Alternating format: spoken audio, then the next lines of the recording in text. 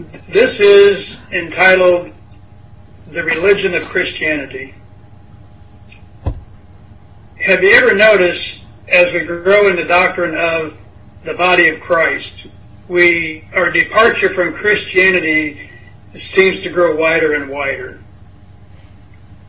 Like the good Bereans of Acts 17:11, we search the Scriptures daily for the truth of God, to the point where we even challenge some very key words that have been seared into our brains by traditional Christianity, such as angels, baptism, communion, heaven, hell, mystery, dispensation, church, gospel, and so on.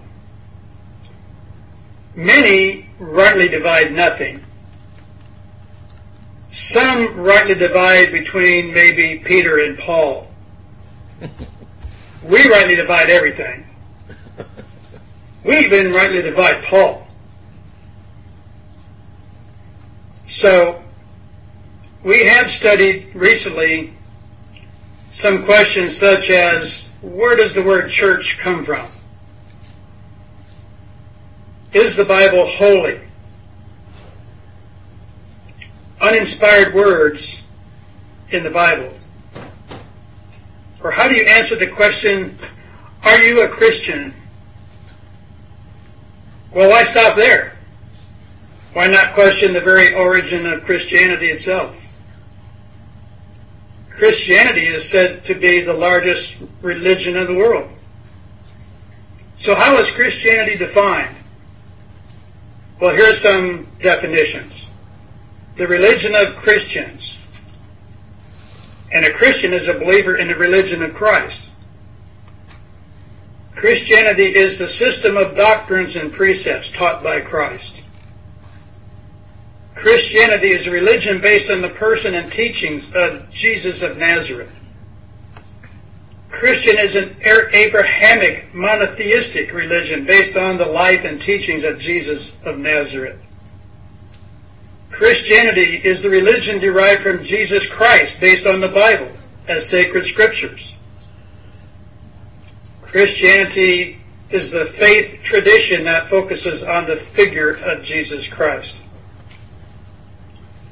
Well, in our recent studies and things that I've been studying and sharing with you guys is we've been, like archaeologists, digging down to the very foundations of where Christianity started. And myself, I'm a Protestant. I was a Protestant for 20 years, and I was a Catholic for 30 years before that. So we've gone all the way back to look at before Catholicism, the ante-Nicene fathers, who taught or wrote about the history of Christianity. And that would be Eusebius and Philo and Tertullian. And they spoke about earlier apostolic fathers, Ignatius of Antioch, Polycarp of Smyrna, and Clement of Rome. And then we found that a couple hundred years ago there was discovered a document called the Didache, which goes all the way back to maybe it was originally a teaching piece for proselytes in the synagogue, how to behave as a Jew. And that was changed into something else, and it became the teaching of Jesus Christ through his 12 apostles to the Gentiles. Well, we know that can't be correct. But we've noticed there's no evidence of any understanding of the mystery of the body of Christ that Paul put forth in his post-Acts epistles. So why does traditional Christianity not teach the mystery of the dispensation of the body of Christ? Instead, they are either ignorant of it or they're opposed to it. So what is the source of the difference between Judeo-Christianity, what they teach, and what dispensational truth teaches about the body of Christ. This conference is being broadcast by two forms of electronic technology, one called Zoom and the other one called Paltalk. And as I recall, the first time I signed in to Paltalk, I had to then go to a heading called Christianity and, no, it was called Religion and Spirituality. And then I had to go to Christianity. Then I had to go to the Mysterian Truth Bible Study Voice Room. By the way, if you're new to this conference, this lesson is going to be considered maybe some advanced teaching. Now, as I've studied the Word of God for about 20 years, and I'm coming to understand what it means to come to the knowledge of the truth, my favorite verse now is 1 Timothy 2, 3, and 4. 1, 2, 3, 4. 1 Timothy 2, 3, and 4. For it is good and acceptable in the sight of God our Savior, who wills that all men should be saved and come into the knowledge of the truth. Sounds like a simple two-step process, right? Be saved and come into the knowledge of the truth, or come into full knowledge, or come into further knowledge of the truth. Now, you may agree with what I'm about to say, or you may find it a shock to your little brain, or you may not it may not necessarily represent the beliefs of everybody in this fellowship. But to make a point, I'm going to challenge the listing on Paltalk.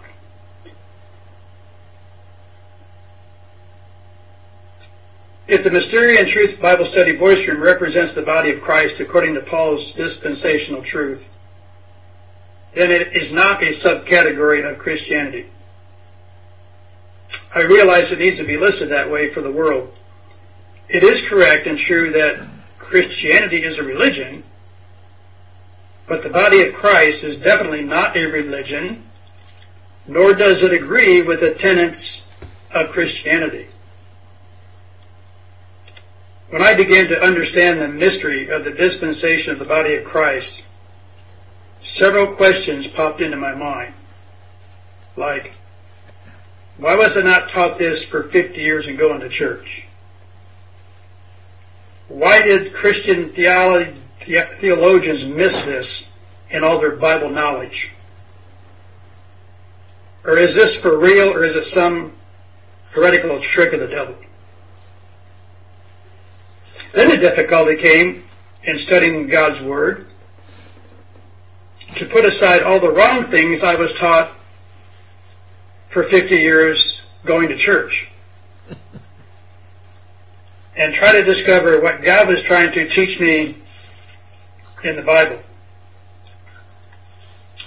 A year ago I sat down and began to list all the new things that I learned after I quit going to church and began to independently study the Bible. With 25 lines to a page, I filled up 5 pages. The next day, I thought of a few more. I filled up 5 more pages.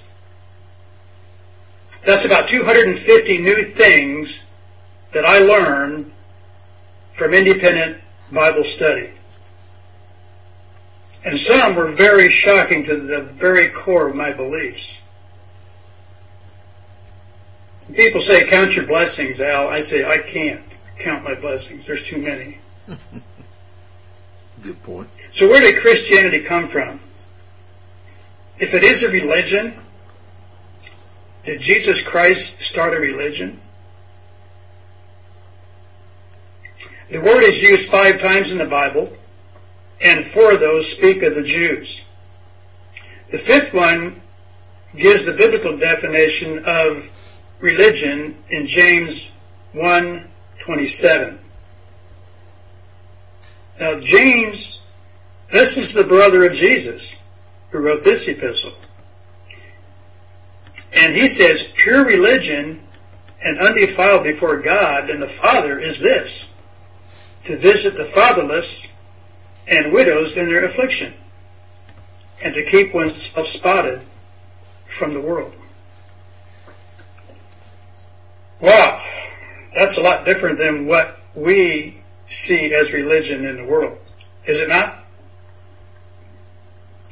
In the Greek, 2356, threskia is the word for religion, means ceremonial observance. It's been translated as religion or worshiping.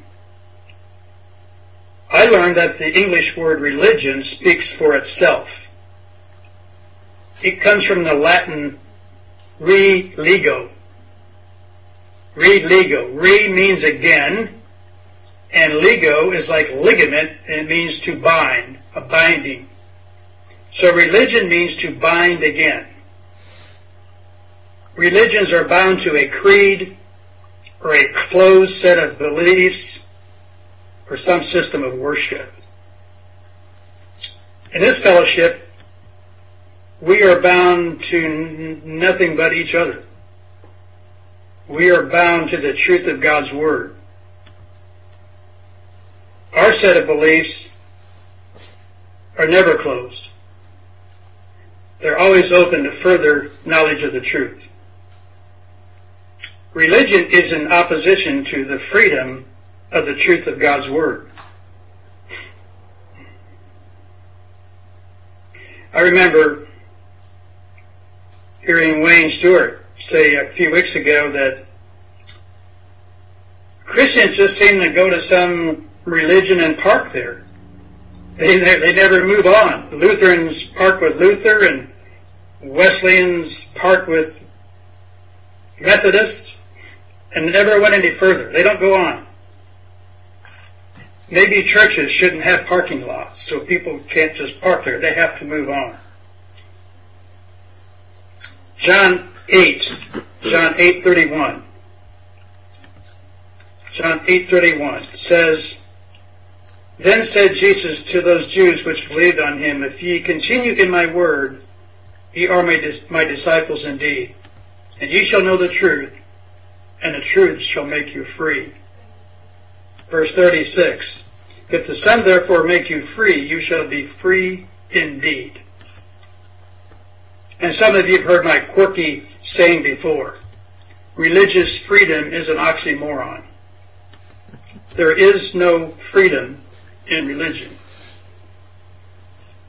Religion is an invention and a tool of Satan, is it not? And it's rooted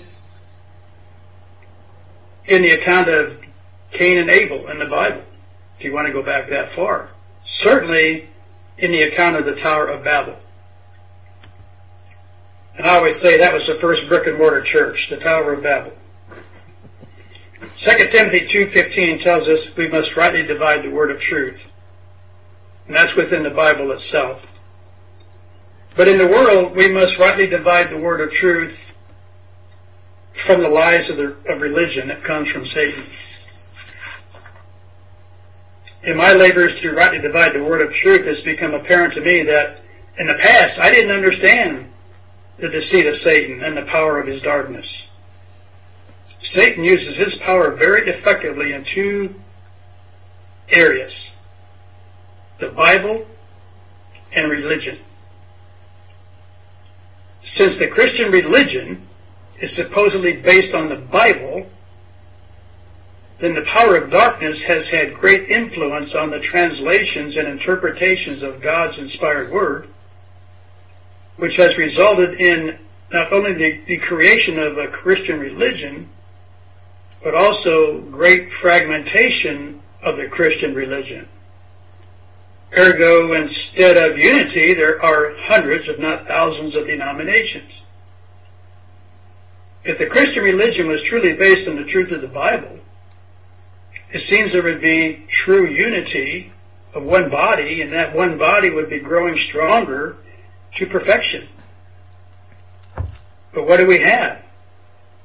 We have a body that's greatly fragmented, weak, and cancerous, and giving away to Satan and Satan in the world. The Bible is commonly known as the Word of God. Internally, the Bible itself gives evidence of this in 2 Timothy 3:16. And we all know this verse. All Scripture is given by inspiration of God, and is profitable for doctrine, for reproof, for correction, for instruction in righteousness, that the man of God may be perfect, thoroughly furnished unto all good works. Well, it should be noted that nowhere does it say here that Scripture is profitable to form a religion. Religions are the invention of Satan, rudiments of the world, which began in our earth age with the account of Nimrod in the Tower of Babel. Colossians 2:8 says, "Beware lest any man spoil you through philosophy and vain deceit, after the tradition of men, after the rudiments of the world, and not after Christ." Rudiments of the world are things that originate in the world. Religions are rudiments of the world. If Christianity is a religion, then it is one of the rudiments of the world. Colossians 2:20 says, "Wherefore, if ye be dead with Christ from the rudiments of the world, why as though living in the world are ye subject to ordinances?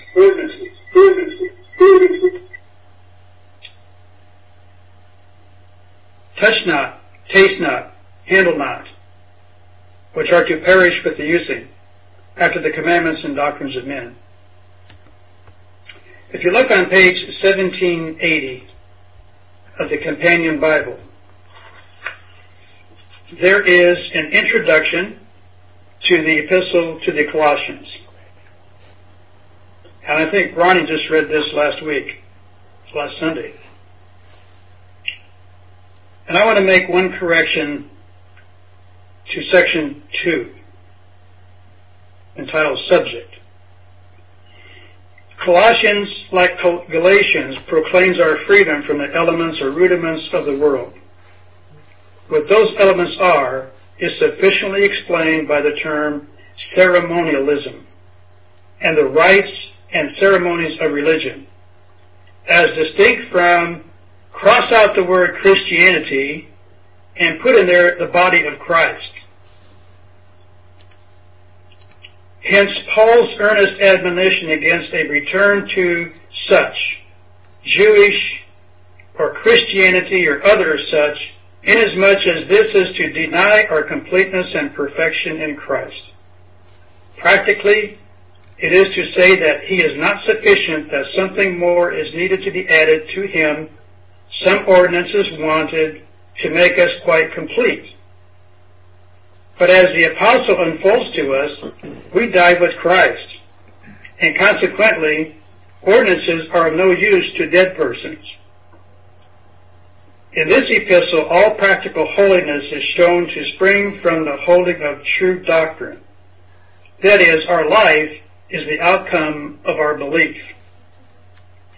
Then our standing being complete and perfect in Christ, we cannot grow in this standing, but we may grow in the knowledge, experience, and enjoyment of it. So change the word Christianity to the word body of Christ.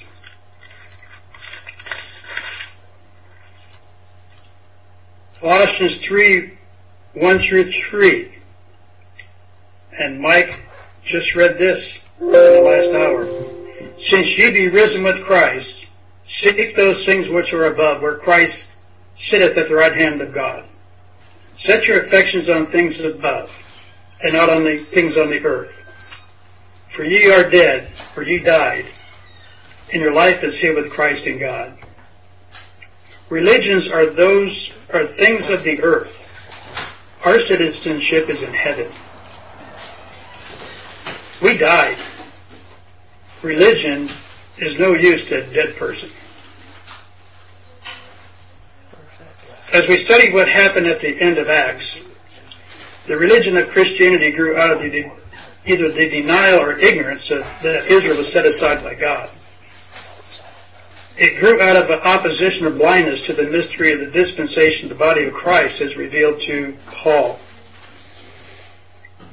The Jew now does not exist in the eyes of God. There were those that believed Jesus Christ was the promised Messiah and who continued in Jewish ordinances and the traditions of the laws of Moses. They were subject to ordinances. They were the Judeo-Christians. You've heard that term, right? Judeo-Christians. By the way, what are Judeo-Christian principles?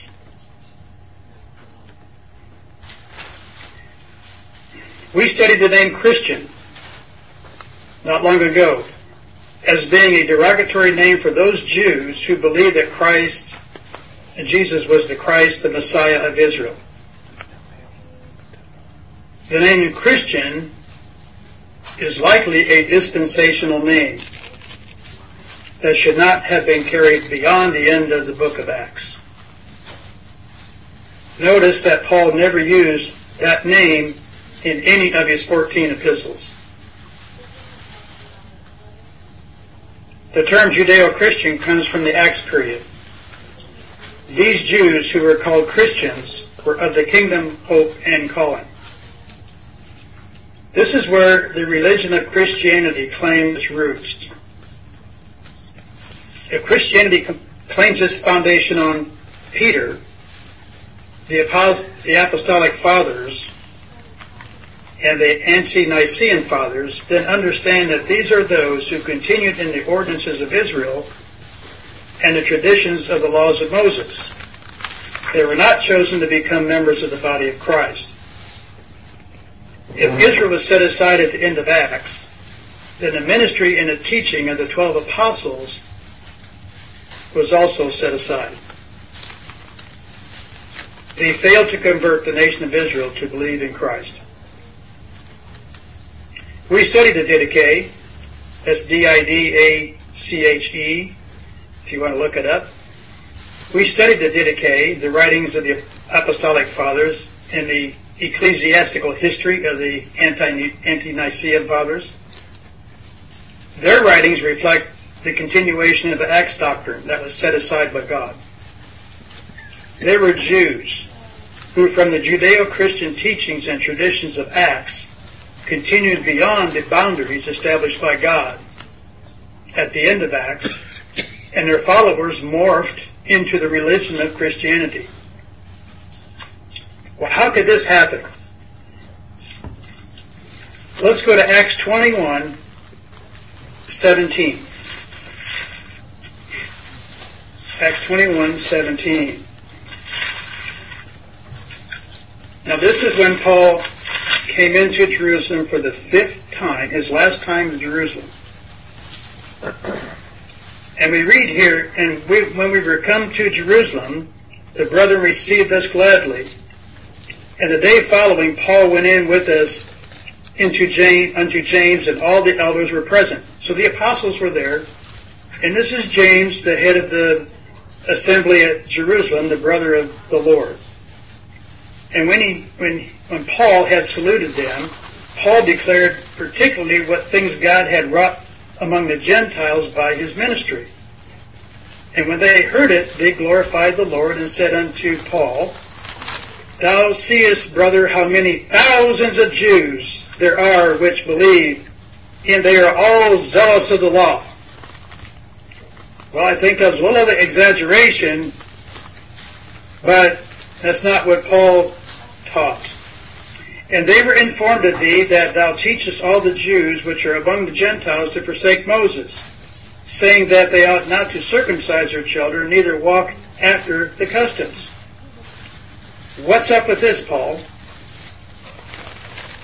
So, I believe, as Paul was told to go to the temple to take a vow with these other guys, I think Paul was set up by James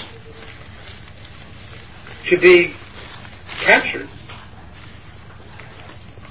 Because when Paul came out of the temple in the courtyard and was captured by the Jews a few days later, where were the saints? Why didn't anybody come to Paul's rescue or to his defense? Because his apostles feared the Jews, and Paul didn't fear the Jews. But God was working his plan. Paul preached that the Jew no longer needed Moses and the law under the covenant of grace. During the Acts period, Paul was teaching the Jews to forsake Moses and the law for the freedom of God's grace. At the ending of the Acts, the mystery of the dispensation of the body of Christ was revealed to Paul, not to the 12 apostles. Their calling and purpose lies elsewhere. According to Ephesians 3:9, Paul's second ministry was to make all men see the dispensation of the mystery of the body of Christ, which from the beginning of the world was hid in God. The Christian religion simply grew out of those Judeo-Christians who didn't see it. Simple as that. But the Judeo-Christian teachings of the 12 apostles continued as though the Lord had not stopped his clock with Israel and as though God had not revealed anything new to Paul. So I believe that the people Paul was admonishing and warning against in his post-Acts epistles were the very ones who were creating the religion of Christianity. Keep that in mind the next time you read these epistles. The founders of Christianity were going off in another direction. Here's just a few examples if you want to flip through these with me. 1 Timothy 1, 3, 5, and 6. 1 Timothy 1, 3, 5, and 6. He said to Timothy, "As I besought thee to abide still at Ephesus when I went to Macedonia, that thou mightest charge them that they teach no other doctrine, neither give heed to fables and endless genealogies which minister questions rather than godly edifying, which is in faith, so do." Now the end of the commandment is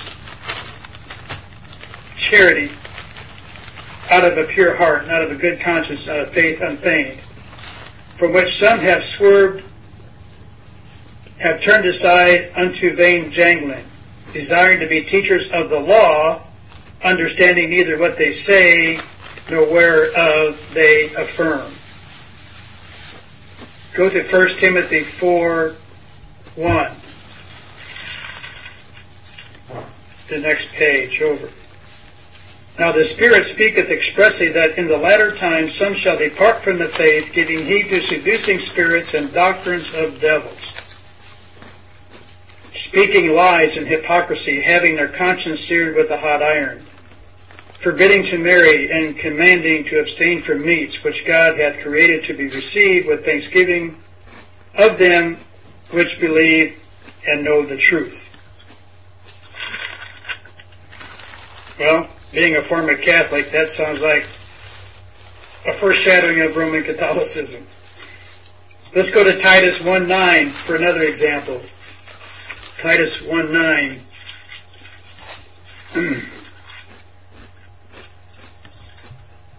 "Holding fast the faithful word as he hath been taught, that he might be able by sound doctrine both to exhort and to convince the gainsayers. For there are many unruly and vain talkers and deceivers, especially they of the circumcision, whose mouths must be stopped, who subvert whole houses, teaching things that they ought not, for filthy lucre's sake." Down to verse 16, "They profess that they know God, but if in works they deny him, being abominable and disobedient, and unto every good work reprobate." And turn the page to Titus 3, 17, 18, and 19.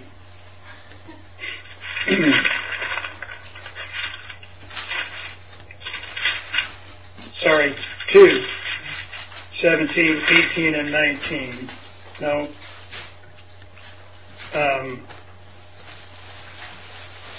I'm sorry, 3:9. 3:9. says, but avoid foolish questions and genealogies and contentions and strivings about the law, for they are unprofitable and vain. Let's go to Philippians 1:5. Philippians 1:15. Some indeed preached Christ, even of envy and strife, and some also of goodwill. The one preached Christ of contention, another not sincerely, supposing to add affliction to my bonds, but the other of love, knowing that I am set for the defense of the gospel. What then, notwithstanding every way, whether in pretense or in truth, Christ is preached. Go to 3:1, 2, and 3, the next page.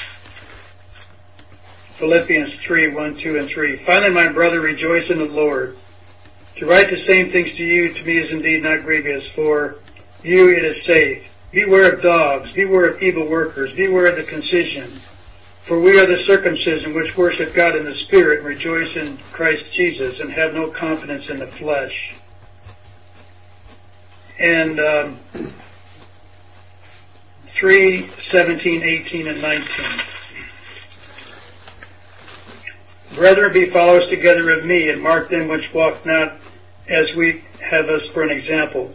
For many walk, of whom I have told you often, and now tell you even weeping, that they are the enemies of the cross of Christ, whose end is destruction, whose God is their belly, and whose glory is their shame, who mind earthly things.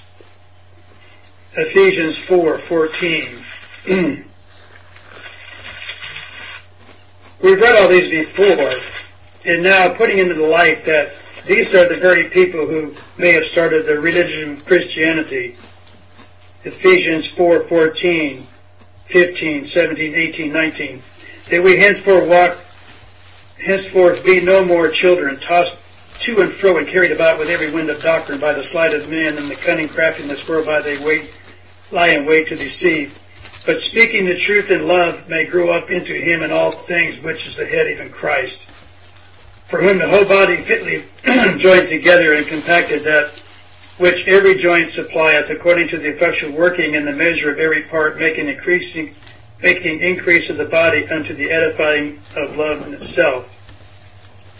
This I therefore and testify in the Lord, that ye henceforth walk not as other Gentiles walk, in the vanity of their mind. The Gentiles just followed the Jews. The Jews went the wrong way, the Gentiles just went with them. Having the understanding darkened, being alienated from the life of God through the ignorance that is in them, because of the blindness of their heart. Ephesians 5:6, 7, and 8. For this ye know, that no whoremonger, unclean person, or covetous man who is an idolater hath any inheritance in the kingdom of Christ and of God. Let no man deceive you with vain words, for because of these things cometh the wrath of God upon the children of disobedience. Be not ye therefore partakers with them. And 11, and have no fellowship with the unfruitful works of darkness, but rather reprove them. Colossians 2:18 and 19. Colossians 2:18 and 19. Let no man beguile you of your reward in a voluntary humility and worshipping of angels, intruding into those things which he hath not seen, vainly puffed up by his fleshly mind, and not holding the head, of which all the body by joints and bands have nourishment ministered and knit together, increasing with the increase of God. And lastly, 2 Timothy 2:16, 17, and 18.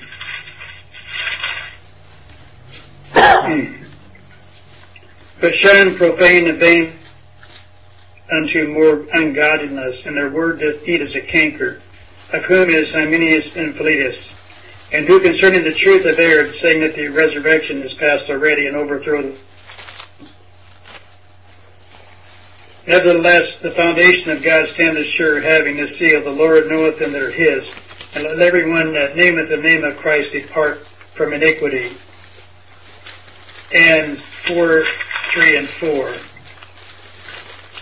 For the time will come, and they will not endure sound doctrine, but after their own lust shall they heap unto themselves teachers having itching ears, and they shall turn away their ears from the truth and shall be turned unto fables. So the Jewish believers may have hit the wall with Paul when it came to the body of Christ. And many of the Gentile believers just follow along with these Jewish believers.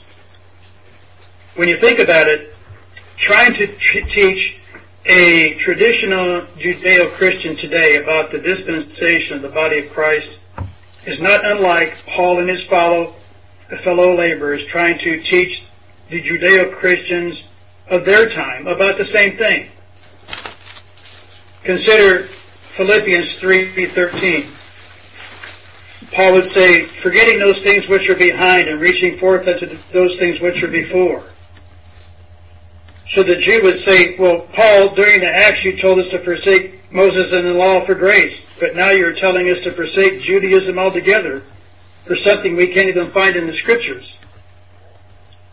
The Christian would now say to us, you're telling me to forget all those things I was taught in church and Sunday school. Or Philippians 3:14, the next verse. Press toward the mark for the prize of the high calling of God in Christ Jesus. The Jew might say, well, we're waiting for the return of Jesus, the second advent and the kingdom of heaven. The Christian now might say to us today, well, we're waiting for the return of Jesus, the second advent and the kingdom of heaven. Ephesians 4:17, Paul says, this I say therefore and testify in the Lord that ye henceforth walk not as other Gentiles walk in the vanity of their mind, having the understanding darkened, being alienated from the life of God through the ignorance that is in them because of the blindness of their heart.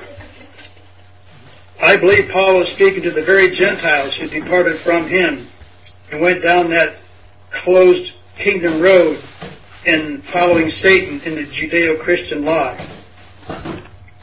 Well, the lie was, there's still a kingdom, Hope. What are you talking about? God didn't close his road. Well, that way is not the truth. But notice Paul called these people ignorant and blind.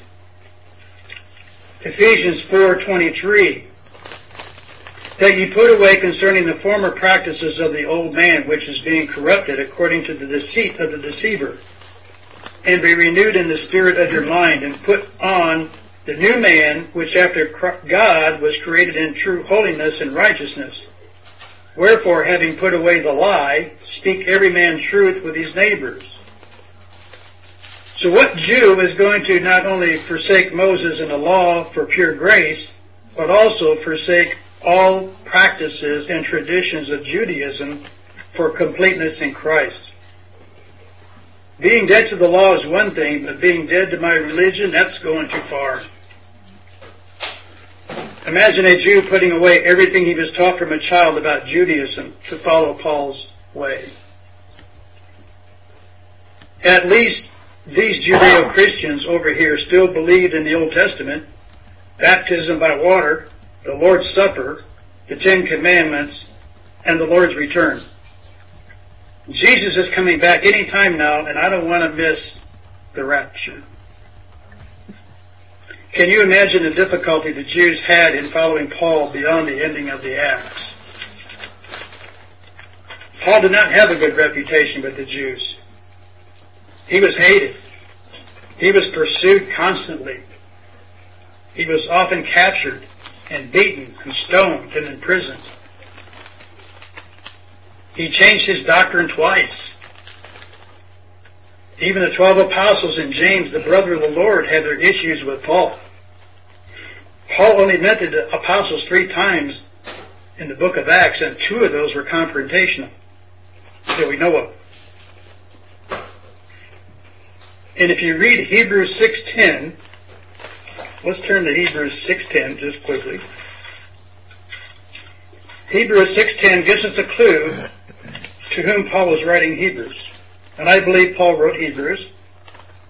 He said, for God is not unrighteous to forget your work and labor of love which ye have showed toward his name, in that ye have ministered to the saints and do minister. So who is Paul writing Hebrews to? I'm not so sure that Paul wasn't writing Hebrews to the apostles.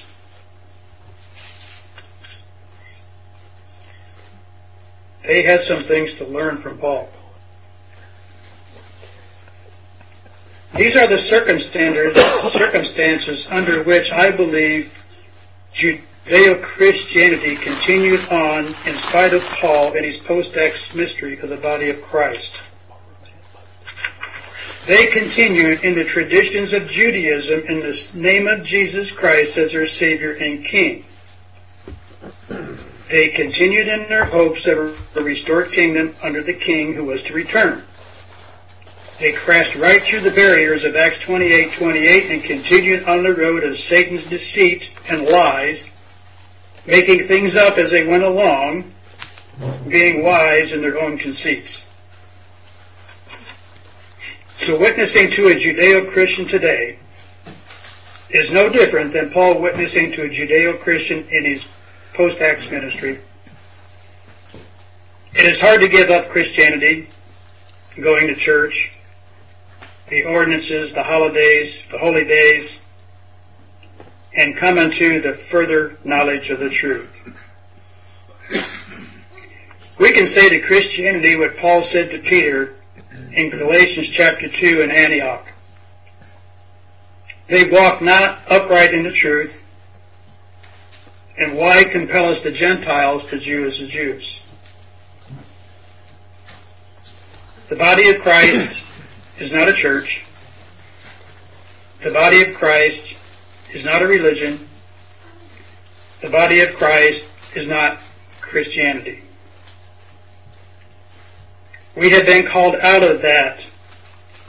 We have been rescued from the power of darkness. The body of Christ is a choosing out by God to fill full Christ, who is our head, to the intent that now to the principalities and powers in the heavenlies, the manifold wisdom of God may be made known by the body of Christ. That's our purpose. Paul's second ministry was to make all men see the dispensation of the mystery of the body of Christ, which is also our ministry. Amen. Thank you.